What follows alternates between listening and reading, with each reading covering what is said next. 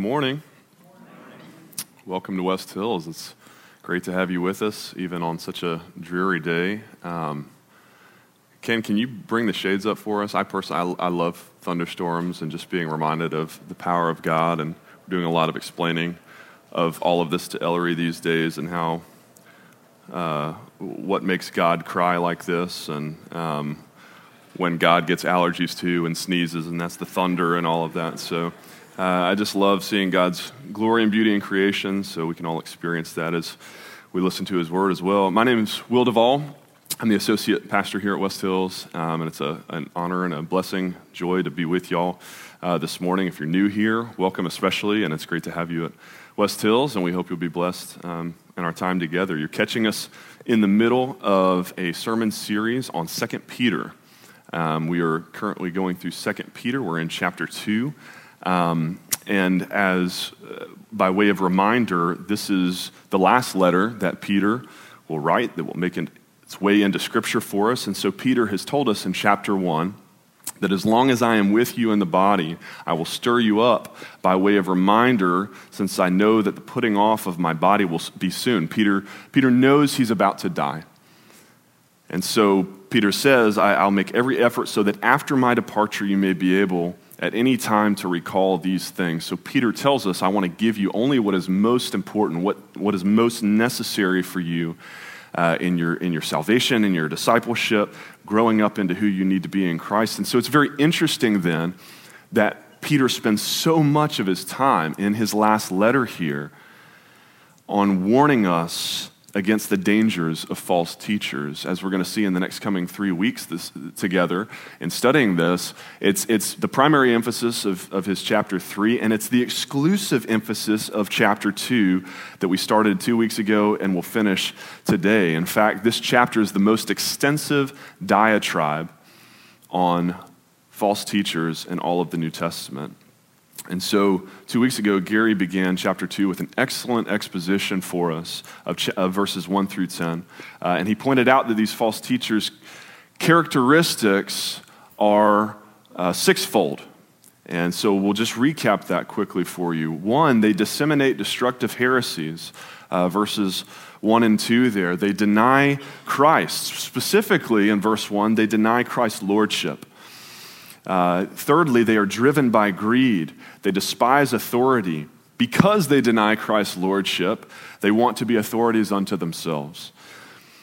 Fifth, they're defiled by ungodly passions. And finally, yet they still manage to draw a crowd. Peter tells us many will follow them. And so we're going to pick up where we left off in verse 10. And so if you have your Bibles with us and want to open to 2 Peter 2, verse 10, we'll start there. And while you do, let me briefly outline this sermon for you and kind of orient you to your bulletins there. So Gary detailed the characteristics of the false teacher. This morning, Peter is going to give us in verses 10 through 22 their condemnations. And as we will see, these false teachers, they stand condemned on 4 separate counts, the alliteration of which, I will just tell you, I stole from John MacArthur to give credit where credit is due. And so for each of these 4 main points of your bulletin, I want to, as we work through them, show us not only a description of the charge that Peter brings against these false teachers, why it is that they're guilty in their historical context. What was it about them then, these first century false teachers, that merited such a scathing review? But I want to go beyond that to then translate his reproofs for us into our 21st century context today. Because unfortunately, as we're going to see, there's nothing new under the sun. And so we still see these false teachings cropping up in our day and age today, just in different ways. And then lastly, lest this whole exercise turn into a finger pointing, finger wagging, you dirty heretics, right? And feeling, so we can feel good about ourselves. We want to ask the question of how is God calling us today in contrast, but by implication, how is God calling us to think and live and act differently because of the negative examples that these false teachers serve for us. So that's where we're going to be this morning. And so if you would, as you're able, stand with me for the reading of God's Word. 2 Peter 2, 10 through 22. I'll read for us from the ESV. It'll be on the screen for you if you don't have a Bible. Bold and willful, They do not tremble as they blaspheme the glorious ones, whereas angels, though greater in might and power, do not pronounce a blasphemous judgment against them before the Lord. But these, like irrational animals, creatures of instinct, born to be caught and destroyed, blaspheming about matters of which they are ignorant, will also be destroyed in their destruction. Suffering wrong is the wage for their wrongdoing. They count it pleasure to revel in the daytime, their blots and blemishes, reveling in their deceptions while they feast with you. They have eyes full of adultery, insatiable for sin. They entice unsteady souls. They have hearts trained in greed. Accursed children, forsaking the right way, they have gone astray. They have followed the way of Balaam, the son of Beor, who loved gain from wrongdoing, but was rebuked for his own transgression. A speechless donkey spoke with a human voice and restrained the prophet's madness. These are waterless springs and mists driven by a storm. For them, the gloom of utter darkness has been reserved. For speaking loud boast of folly, they entice by sensual passions of the flesh those who are barely escaping from those who live in error. They promise them freedom, but they themselves are slaves of corruption. For whatever overcomes a person, to that he is enslaved. For if, after they have escaped the defilements of the world, through the knowledge of our Lord and Savior Jesus Christ, they are again entangled in them and overcome, the last state has become worse for them than the first. For it would have been better for them never to have known the way of righteousness than after knowing it to turn back from the holy commandment delivered to them. What the true proverb says has happened to them. The dog returns to its own vomit, and the sow, after washing herself, returns to wallow in the mire. The word of the Lord. Let's pray.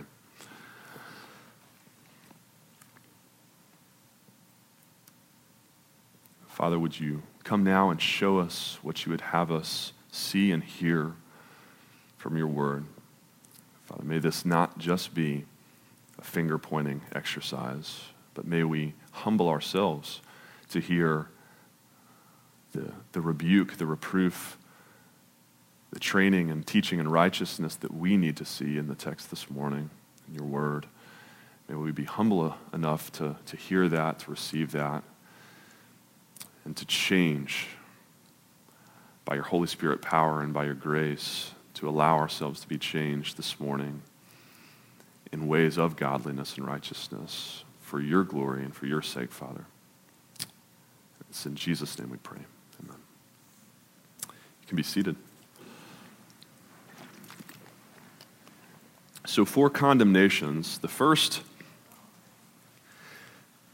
is that these false teachers are condemned by their presumption. Verses 10 through 13. Their presumption, I love this definition of the word presumption, unwarrantable, unbecoming, or impertinent boldness. It's not just that these false teachers are arrogant, it's that they are undeservedly so. Do you know anybody like this? When I was thinking about an example this week, my mind went to a guy, a friend actually, that I play volleyball with. And it's not just that he's arrogant, because all the best players, I'm talking way better than me, they have a certain deserved kind of swagger to their game.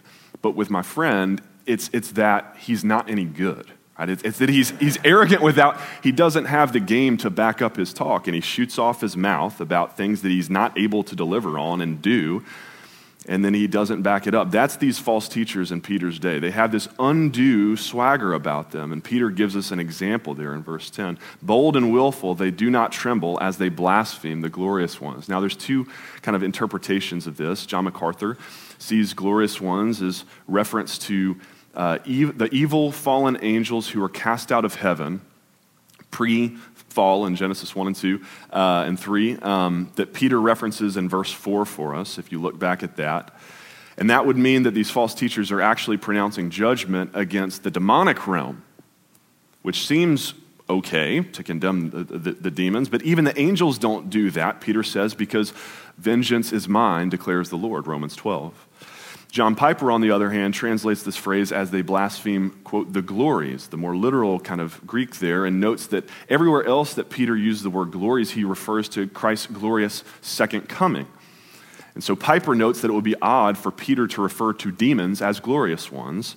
And so instead, Piper identifies their blasphemy here with the scoffing that we're going to see next week in chapter 3, verses 3 and 4, against Christ's second coming. And so the false teachers then are blaspheming and pronouncing judgment against Christ.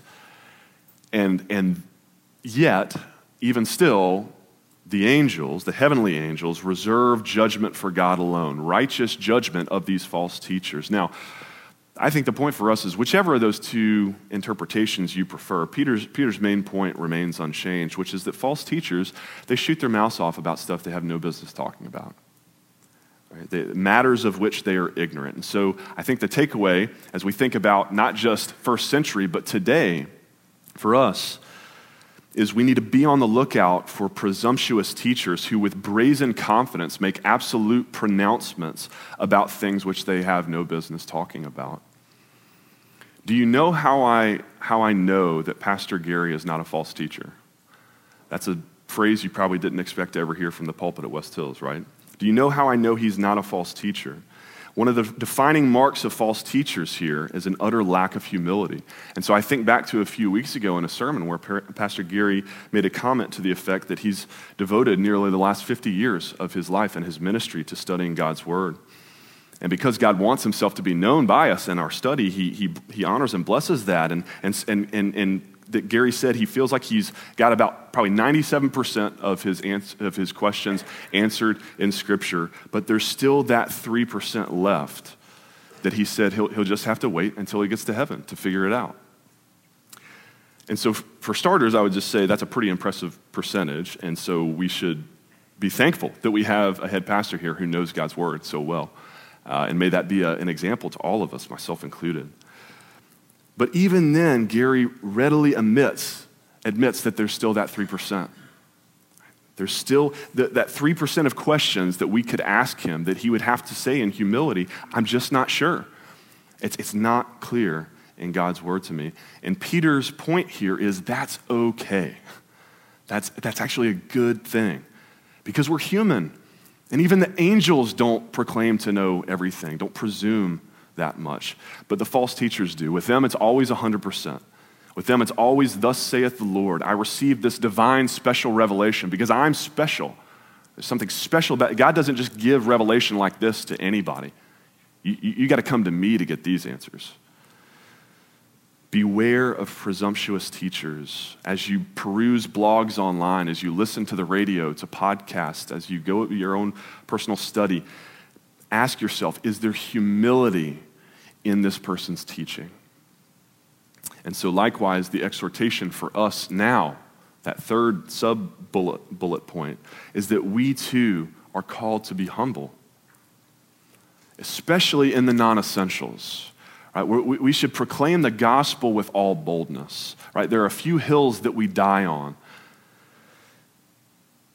but there are many, many beliefs that we have to hold with a pretty loose hand in humility, being willing to say, you know what, I've studied it, I've thought about this, I've prayed about this, I've consulted, teachers that I know I can trust, and I think this is my informed opinion, but I still don't claim to know with absolute certainty, 100%, like these false teachers. I don't claim that, because Jesus said, blessed are the meek, right? The meek, for they shall inherit the earth. And isn't it cool to think that there are going to be lots of surprises waiting for us in heaven? The false teachers, they're not okay with that. No surprises. I've got to have it all figured out. I think it's pretty cool, personally, that we're going to one day in heaven be like, what? So that's how you created everything? Genesis 1 and 2, we were supposed to interpret. We were all way off, right? We debated this whole creation, evolution. I think that's a good thing. We should be grateful for that because it humbles us. And likewise, Peter says, there are also, sadly, lots of surprises waiting for these false teachers in the afterlife as well, who were so sure of their teachings and so sure of their fate. And yet he says in verses 12 and 13, they will be destroyed in their destruction. Condemnation number 2 is that false teachers are condemned by their practices. Verses 13 through 16. Now, this is interesting. Notice that Peter doesn't actually point out many of their false teachings themselves, does he? Rather, he points us to their behavior. the fruit of those teachings in their own lives. He highlights, I think, their behavior rather than just their beliefs, their teachings, because I think it's more easily identifiable for the church to see these things. And so Jesus has already told us, remember, that you'll know a tree by its fruit. And so Peter's essentially saying, sure, we could dig up the whole tree and examine the root structure that gave rise to all of this above the ground to determine what kind of tree it is, or we could just look at the fruit. Jesus says, are grapes gathered from thorn bushes or figs from thistles? No. Every good tree bears good fruit. Every diseased tree bears bad fruit. And so we'll know it by its fruit. So what is the rotten fruit of these false teachers? Well, just look at all of what Peter tells us there. They revel or party in the daytime. Even for the debaucherous surrounding Roman pagan society, that was considered distasteful. But not for these false teachers. They count it as pleasure. They are proud of their debauchery. They revel in their deceptions. They're proud of their lying. They love to lie. They have eyes full of adultery, literally full of adulteresses. And so in other words, Peter's saying, every woman they see, they mentally undress, they objectify her, they view her as nothing more than a sexual conquest. They are insatiable for sin. Sure, we are all guilty of sinning. But these false teachers, they love it. They live for it. They are starving for sin, hungry. Their sinful appetites can't be satisfied. They have hearts trained in greed. The Greek word is literally disciplined. They discipline their hearts after greed. Like Balaam, the infamous Old Testament prophet from Numbers 22, who was paid by Balak, the king of Moab, to curse the people of Israel because the king feared Yahweh because he's heard stories of what Yahweh did for his people Israel in freeing them from Egypt. And so Balak hires Balaam to curse Israel so that Moab will be spared. Peter says that's who these false teachers are like. They're false prophets who not only oppose God's will and bring curses upon God's people, the new Israel, his church, but who seek riches in worldly gain from doing so in their greed. And so Peter reminds us in verse 16 what happened in Balaam's case. God not only rebuked Balaam for his transgression, but he used a mute donkey to do it. Literally, and now you'll have to forgive me because this is probably the only time I might get to have biblical license in Scripture to say a cuss word from the pulpit. It is literally a dumb ass. So Peter is in effect saying, remember the lesson of Balaam. When you oppose God in your greed, you are being dumber than a dumbass. And so how do they wind up there? What is it about these false teachers' beliefs that could have possibly led to this level of sin and revelry? Well, Peter doesn't make it explicit in the text, but I think he gives us some clues about what their beliefs are here. And most commentators agree that they are the first generation of antinomianists to ever infiltrate the church. Now, an antinomian literally means against the law, all right? So they pit the law, God's law, against God's grace. Old Testament, New Testament, Old Covenant, New. And so they distort the doctrine of grace to say that God's grace has now done away with the law completely. God has replaced the law. But Jesus himself said in Matthew 5, I came not to do away with the law, but to fulfill it. Jesus, in fact, says, I came to bring a new law, that you would love God and love your neighbor. On these two commandments, this law, all the old law and the prophets hang. And so when Paul rhetorically asked the question at the beginning of Romans chapter 6, Paul asked, what then shall we say? Shall we go on sinning so that grace may abound? Their answer, the antinomians' answer is, yeah, that sounds great. Let's do that. Like give me that gospel, right? Where Jesus died for my sins so I can do whatever I want. I'll take that gospel, please. And they fail to go on and read the very next verses out of Paul's mouth.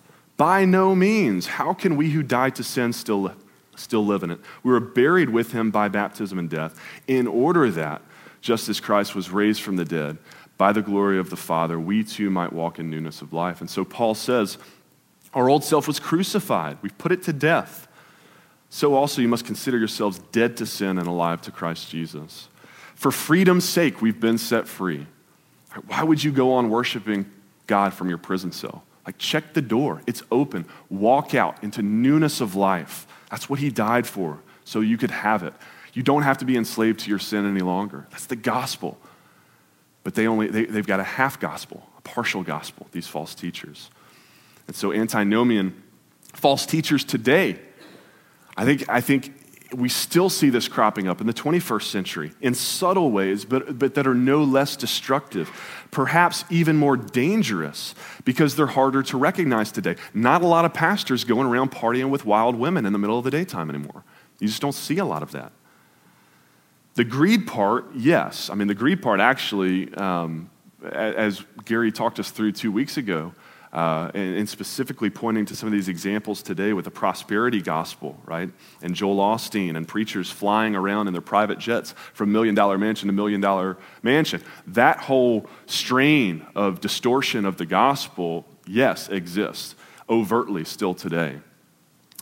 But some of the other antinomianism of today can take on more subtle but even more devious forms. So one of the most pervasive today that I would just point us to is the extent to which pastors today often shy away from preaching the full counsel of God, Acts 20:27, and specifically from preaching anything that feels at all like law, like requirement, like expectation, like a new life that Jesus died to purchase for us, like exhortation, rebuke, admonishment. These are all biblical words that have all but dropped out of our language in the 21st century church and a lot of churches.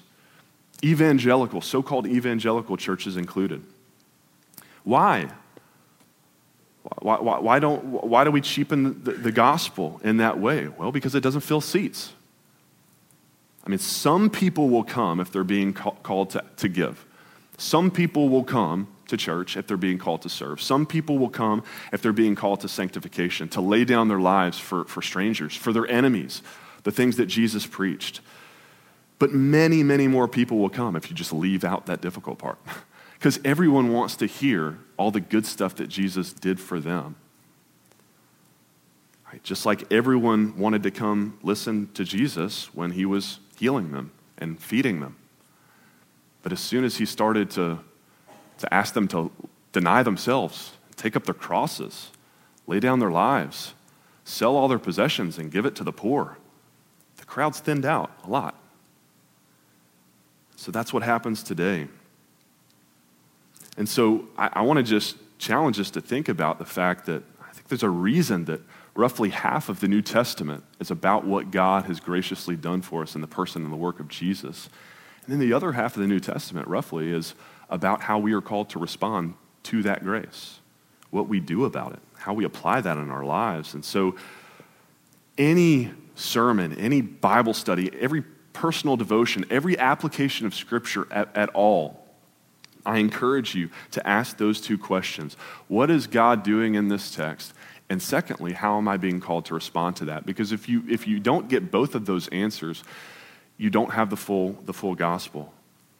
If you get just the one, if you only get your response without God's grace, that's called legalism, trying to earn your way to God's grace. But on the flip side of that, if you only get God's grace without our response and how it ought to change us, to move us, no challenge, no exhortation, no personal application, if you just leave every message feeling awesome about yourself, power of positive thinking, but not compelled to actually go out and change and do anything differently at all and live differently, be transformed more into the image and likeness of Christ, that's antinomianism. And it's all over the church today, and it's killing the church. And we have to address it. And so how do we do that? What is our role in that? Well, I think the first takeaway is simply don't settle for it. We can't be people who settle for that kind of gospel. Don't settle for antinomianism, not in your personal study, not in the teaching you listen to outside of West Hills, not even here. You can give feedback to Pastor Gary and I. We appreciate that. We value that kind of feedback. You can tell us, Pastor, to be honest, I felt a little beat down by the message today. I struggled to see God's grace in the midst of all your call to response. That balance felt out of balance, felt legalistic. But on the flip side, Pastor, thank you for your encouragement, but I'm not really sure what I'm supposed to do with that message. Like, how am I supposed to apply that? Can you help me apply that in my life and actually change and be sanctified by that? And secondly, I think another way we can apply this to our own lives is we refuse to live like antinomianists. We refuse not to allow, so triple negative. We allow God's grace to transform us more and more into Christ's likeness as we obediently follow his good new command to love God and love one another. We stand out in the world. Insofar as we do that, we stand out in the world because we'll be distinctive. We'll be light and salt in a dark and bland world. They will know us by our love. And so we never use God's grace as a license for sin. Romans 6. It is for freedom that Christ has set us free. And so let's live like it, right? Condemnation number 3 is that these false teachers are condemned by their promises in verses 17 through 19. Their promises. Peter says, as if it weren't bad enough that these false teachers live licentious lives of their own, no, they go beyond that to entice others into following their wicked ways. How do they do that? Well, by their promises. Verse 19, they promise freedom, specifically to those who are barely escaping from those who live in error, to the weak, to the vulnerable, the new believers who are not yet mature enough to know any better. These Christian infants have barely escaped from the total error of denying Christ altogether, only to become seduced back into worldliness by people claiming to be Christians. And their sensual passions of these false teachers. Note again, it's not what these false teachers teach that lead people astray always. It's their lives, it's their models, their examples. These new believers see the false teachers and they say, wait a minute, you mean I can be a Christian and it won't cost me anything? I don't have to, I can keep partying in the daytime, I can keep, sleeping with whoever I want, I can keep using my money however I want. It doesn't have to change any part of me. I'll take that brand of Christianity, and they overlook the fact that in doing so, first of all, that they're forfeiting the goodness of God's law. God's law is good. It's for our pleasure and our enjoyment of life, for human flourishing. But also in doing so, they're actually once again submitting to a yoke of slavery, like Peter says.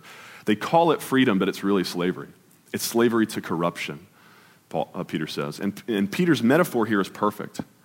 It's perfect. As someone who has grown up in the desert climate of Palestine, that he would use this imagery. John MacArthur says, in ancient Palestine, sea breezes would periodically bring in mists that appear to signal rain, but sometimes the atmospheric moisture stays only briefly and produces no significant rainfall. The land is left dry and parched, and the inhabitants are left disappointed.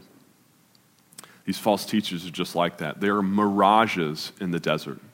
You think, that you're going to quench your thirst just like you've needed to. You stumble upon them, but they're a fleeting mist that promises rain, promises happiness, but they can't deliver. The hedonistic pleasures that they promise are so temporary and so empty. You wake up in the morning with a hangover feeling twice as bad as you did the night before. And so in the same way, these false teachers of today, they're waterless springs. And I'll just point you to 2 tangible examples that you can think about some more. We've harped on the prosperity gospel, but it's so prevalent today in subtle ways in American Christianity. I think we have to address this. Prosperity gospel is based on the premise that God's great desire for us is to bless us in this lifetime with health and wealth, and that if we are faithful to him, that he will be faithful in return to us and do it. Now, I want you to consider the corollary belief that comes along that, the effect that belief has on how we process things like suffering and death. Because the corollary is, if we aren't experiencing the health and wealth that Joel Osteen or anybody else is in this life, that must mean that I'm not faithful enough. And so I read a heartbreaking article this week as I was researching for this sermon entitled, Death, the Prosperity Gospel, and Me, in which the author recounts the various ways that she has seen people within this movement react in the face of terminal illness and death. And it's really, really sad. Sometimes it's with shame and guilt because they're treated like lepers who have been subjected to a test of faith and obviously failed miserably. Or on the other end of the spectrum, she recounts watching a man dance wildly around his sister's deathbed in her final moments of life, shouting to horrified family members that her body can yet live if they will all just muster up enough faith. This is really sad, sick stuff. This is rotten fruit. Their teachers promise hope, but it's not Jesus' hope. It's not hope for the life to come. Eternal hope, eternal life is not good enough for them. No, they want it here and now. Material blessings, physical blessings. And so in promising these things, they leave masses of people wildly disappointed. Hopeless, waterless springs. Consider a second tangible example in today's world. Liberal mainline Protestantism. Whole denominations of once Reformed Orthodox Protestants who have gone astray, and I'm not just talking minor disagreements over ancillary issues. I'm talking denying the gospel of Christ in favor of a less controversial message. In many cases, their gospel has just become watered down to Jesus came to show us how to be a good person. I've literally heard that preached from pulpits before. And any notion of human sinfulness separating us from God, the necessity of Christ's atoning sacrifice on the cross to pay the penalty for our sin, his literal resurrection to provide us with the power we need to be raised to new life, the need for all people to come to salvation by grace alone, through faith alone, in Christ alone, that no one can come to the Father but through Jesus. All these essential pillars of the Orthodox, historic Christian faith have been traded away. The gospel has been cast aside. It's too narrow, it's too exclusive, it's too offensive. I don't want a God who would restrict salvation that narrowly, who would satisfy his wrath that brutally, who would even express wrath in the first place. I don't want a God like that. And so they boil and melt down all the parts of Scripture that they like, and then they rebuild for themselves a God of their own imaging and likeness that they can choose to worship. A gospel that is more palatable, even though it's devoid of any power. As Richard Niebuhr famously put it, I love this quote, "A God without wrath brought men without sin into a kingdom without judgment through the ministrations of a Christ without a cross." It's their gospel. Unbiblical, no power to save. They are waterless springs. And so, lest we just point fingers, what can we do about all this? What is our role today? Well, three things, three takeaways I see. First, grow in maturity in your faith. Grow in maturity in your faith. Because remember, these false teachers, they entice unsteady souls. Your best defense then is a good offense. And so Peter says, I want to build you up in the faith. He outlined how he wants to do that in chapter 1, if you remember. He says, make every effort to supplement your faith. Build your faith with virtue, and virtue with knowledge, and knowledge with self-control with steadfastness, and steadfastness with godliness, godliness with brotherly affection with love. For if these qualities are yours and are increasing, are being built up, then they'll keep you from being ineffective or unfruitful in the knowledge of our Lord Jesus Christ. They will keep you from being tossed about and swayed by these perversions of false teachers. As Paul put it in Ephesians 4, I want to build up the body of Christ until we all attain to mature manhood so that we may no longer be children, tossed to and fro by the waves and carried about by every wind of doctrine, by human cunning and craftiness and deceitful schemes. So, again, great word picture there. I hope that none of you decided to plant any new trees yesterday, because the storm system that just came through, right? But the mature oak in my front yard, I mean, it barely moved. We want to be that oak, be built up in the faith, mature, firm. Secondly, second takeaway is confront false teachings. We want to confront false teachings head on. It's actually one of the qualifications of elders that we looked at last week, touched on in Titus 1, holding firm to the trustworthy word as they were taught, so that an elder may be able to give instruction and sound doctrine, and so to rebuke those who contradict it. But that exhortation is not just for elders. I mean, it's a qualification for being an elder, but it's for all of us. We all are called to be knowledgeable enough, but also to be bold enough to confront false teachings head on, to see them as opportunities to share with someone the true gospel, to show them, look, this gospel, the biblical gospel, is even better, so far better than the false gospel or the half gospel that you're professing belief in. It's better than that. Which leads us to point number 3. Takeaway 3, point unsteady souls to the true hope in Christ. Point them to their true hope in Christ. The weak, the vulnerable, they are thirsty for good news. They're waterless springs of the false teachers they won't do any longer. They're thirsty for it. Jesus says, whoever drinks of the water that I give him will never be thirsty again. That water will become in him a spring of water welling up to eternal life. Jesus said, anyone who thirsts, let him come to me and drink. Whoever believes in me, out of his heart flows rivers of living water.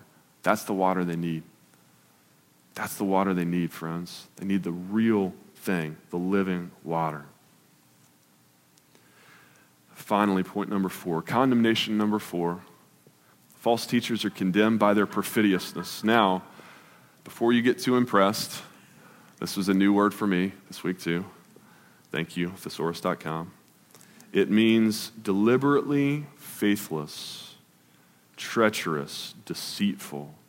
Synonyms include false, disloyal, unfaithful, traitorous. We've all heard the saying, better to have loved and lost than never to have loved at all, right? Well, it turns out with Jesus, that's not true. Peter says it would have been better for them never to have known the way of righteousness in the first place than after having known it to turn back and reject Christ. Now, it's a point of clarification here. We don't have time to go down this whole rabbit trail, but it's an important one, so you should study it for yourselves. At West Hills, we believe that on the basis of a lot of scripture that I don't have time to get into, but I've got the references here if you want to ask me afterwards, we believe that if you have truly been saved, you cannot lose your salvation. That he whom the Son has set free is free indeed, that God keeps those who he calls. But how do we square that belief then with what we find here in verses 20 through 22? Because it sounds like Peter is saying that these false teachers were saved and then they fell away from that. But it's important for us to note the specific words that he uses because he's specific and he's intentional. Peter doesn't actually say that they were saved. You don't see the words salvation, saved, any of that in there at all. And he definitely doesn't reference it in any kind of eternal sense. Peter merely says that they had escaped the defilements of the world. They've heard about Jesus. They started coming to church. They learned enough to know that that we live according to a higher calling, and so they managed to avoid worldliness for a season. That's good. But knowledge of Jesus is very different than knowing Jesus, right? Plenty of people were raised in church and know all about Jesus, and perhaps by God's common grace, that knowledge has even saved them from making some pretty horrible decisions in their lives and maybe avoided some worldliness and defilements of the world. But that knowledge about Jesus cannot save them in the eternal sense from the ultimate enemy, death and hell itself. Only knowing Jesus personally as one's own Lord and Savior can save you in that way. Notice that Peter specifically says in verse 20, I think this is interesting. He says Jesus is our Lord and Savior. He doesn't say by the knowledge of their Lord and Savior, right? Even in his pronouns there, because that's never who Jesus was for them. Jesus never was their Lord and Savior of these false teachers. He's our Lord and Savior, believers who I'm writing to be careful. And so instead, for them, Jesus was always just a means to an end. Early on, Jesus gave them a way to escape some hardship in this world, some defilements. And so they said, okay, great, Jesus, I'll get on board, and they come to church. But then they realize when they start to miss the ways of the world, they look back on their college partying days, like, wait a minute, why not just hold on to Jesus and all of his grace and go back to our worldly living? After all, doesn't his grace cover a multitude of sins? I mean, doesn't his grace forgive all sins, past, present, and future? But Peter says, in even entertaining such a thought, they have proven themselves to be perfidious, to be fakers, to be traitors. They were never saved in the first place. They were never truly believers. Like John says of his false teachers in his churches in 1 John 2:19, they went out from us because they were not of us. For if they had been of us, they would have continued with us, but they went out, that they might be plain that they were not at all of us. Right? The proof is in the pudding. When they leave and go back to this way of worldliness, and they break fellowship, the unity of the Spirit with historic Orthodox gospel-believing Christians, they prove themselves to be phony intruders by their falling away, their perfidiousness, their deliberate faithlessness. And so, today, we need to be on the lookout for those who would claim the name of Christ, but whose lives would prove that they never actually repented and turned to him for their salvation at all. Rather, they've just been using Jesus as a means to their own end. Peter says it's one thing to have never known Christ at all. It's a whole other thing to look Jesus squarely in the eyes and to turn and walk away from him. The author of Hebrews puts it this way. Hebrews 6, it's impossible in the case of those who have once been enlightened, who have tasted the heavenly gift, who have shared in the Holy Spirit, who have tasted the goodness of the Word of God and the powers of the age to come, and have then fallen away, to restore them again to repentance, since they are crucifying once again the Son of God to their own harm, holding him up to contempt. Many, many in our day and age today have fallen away from the true historic gospel, from Jesus, from the faith, and we will know them by their fruit. So we need to beware. Be on guard. And for us, by contrast, our two final takeaways. By contrast, what do we have to learn from all of this? First of all, I would say, make sure, friends, that you have counted the cost. Count the cost of faith in Jesus. Jesus says in Luke 14, if any of you want to build a tower, won't you first sit down and get estimates and make a budget? Otherwise, you're going to run out of funding halfway through production and end up looking like a mute donkey with half a building. Some of y'all will get that later. Now, you've got no money and you've got half a building and no roof and no windows. No, you first count the cost. You got to count the cost on the front end.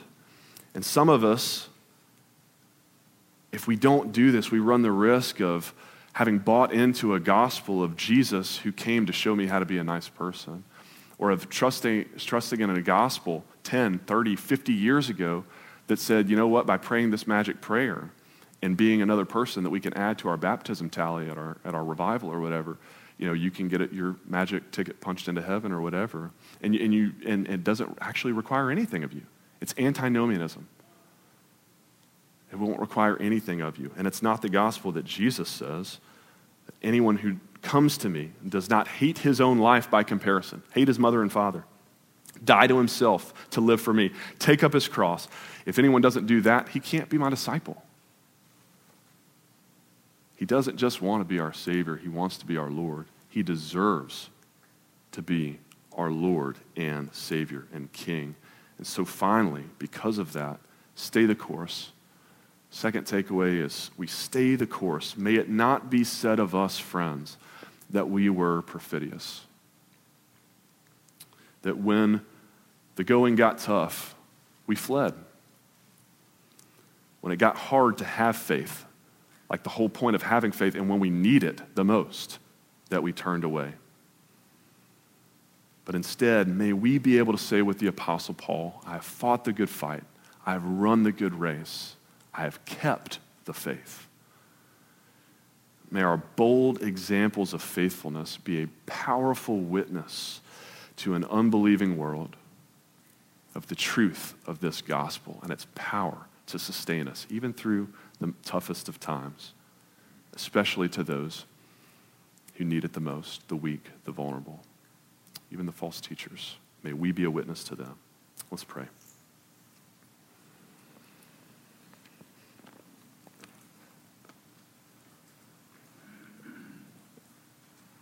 Father, we thank you this morning for the gospel. We thank you for the good news of Jesus Christ that is so much better than some of the false teachers of the first century, the false teachers of the 21st century would have us believe it is. Father, we thank you that you love us enough to save us, that while we were yet sinners, you died for us. And yet, Father, we thank you that you love us enough not to leave us there.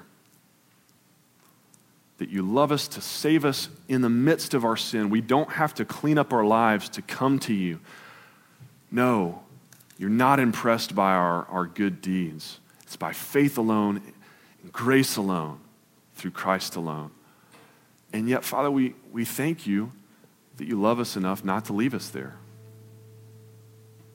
Like pigs to wallow in the mire, dogs to continue eating our vomit. That you rescue us from us. You grab us out of that. You want a better life for us, and you died to make it possible. And you show us what it is in your word. So, Father, help us to live not like antinomians who say yes to the gospel and then no to sanctification and no to growing up in maturity in your word, discipleship and sanctification. Father, help us to be a people who have a passion for deepening our roots, passion for strengthening our trunks and our branches, so that we might be able to withstand not just the perversions of the gospel by false teachers, but all that this life has to throw at us. Storms outside that we see through the windows remind us of the storms of life that come. Some of us may be in those storms right now, and if we're not, we will be again. Life is hard, and yet it's good because we have a hope that transcends our circumstances and a faith that sustains us. Father, may this be true of us. Build us up in our faith, in your word, for our good and for your glory. In Christ's name we pray.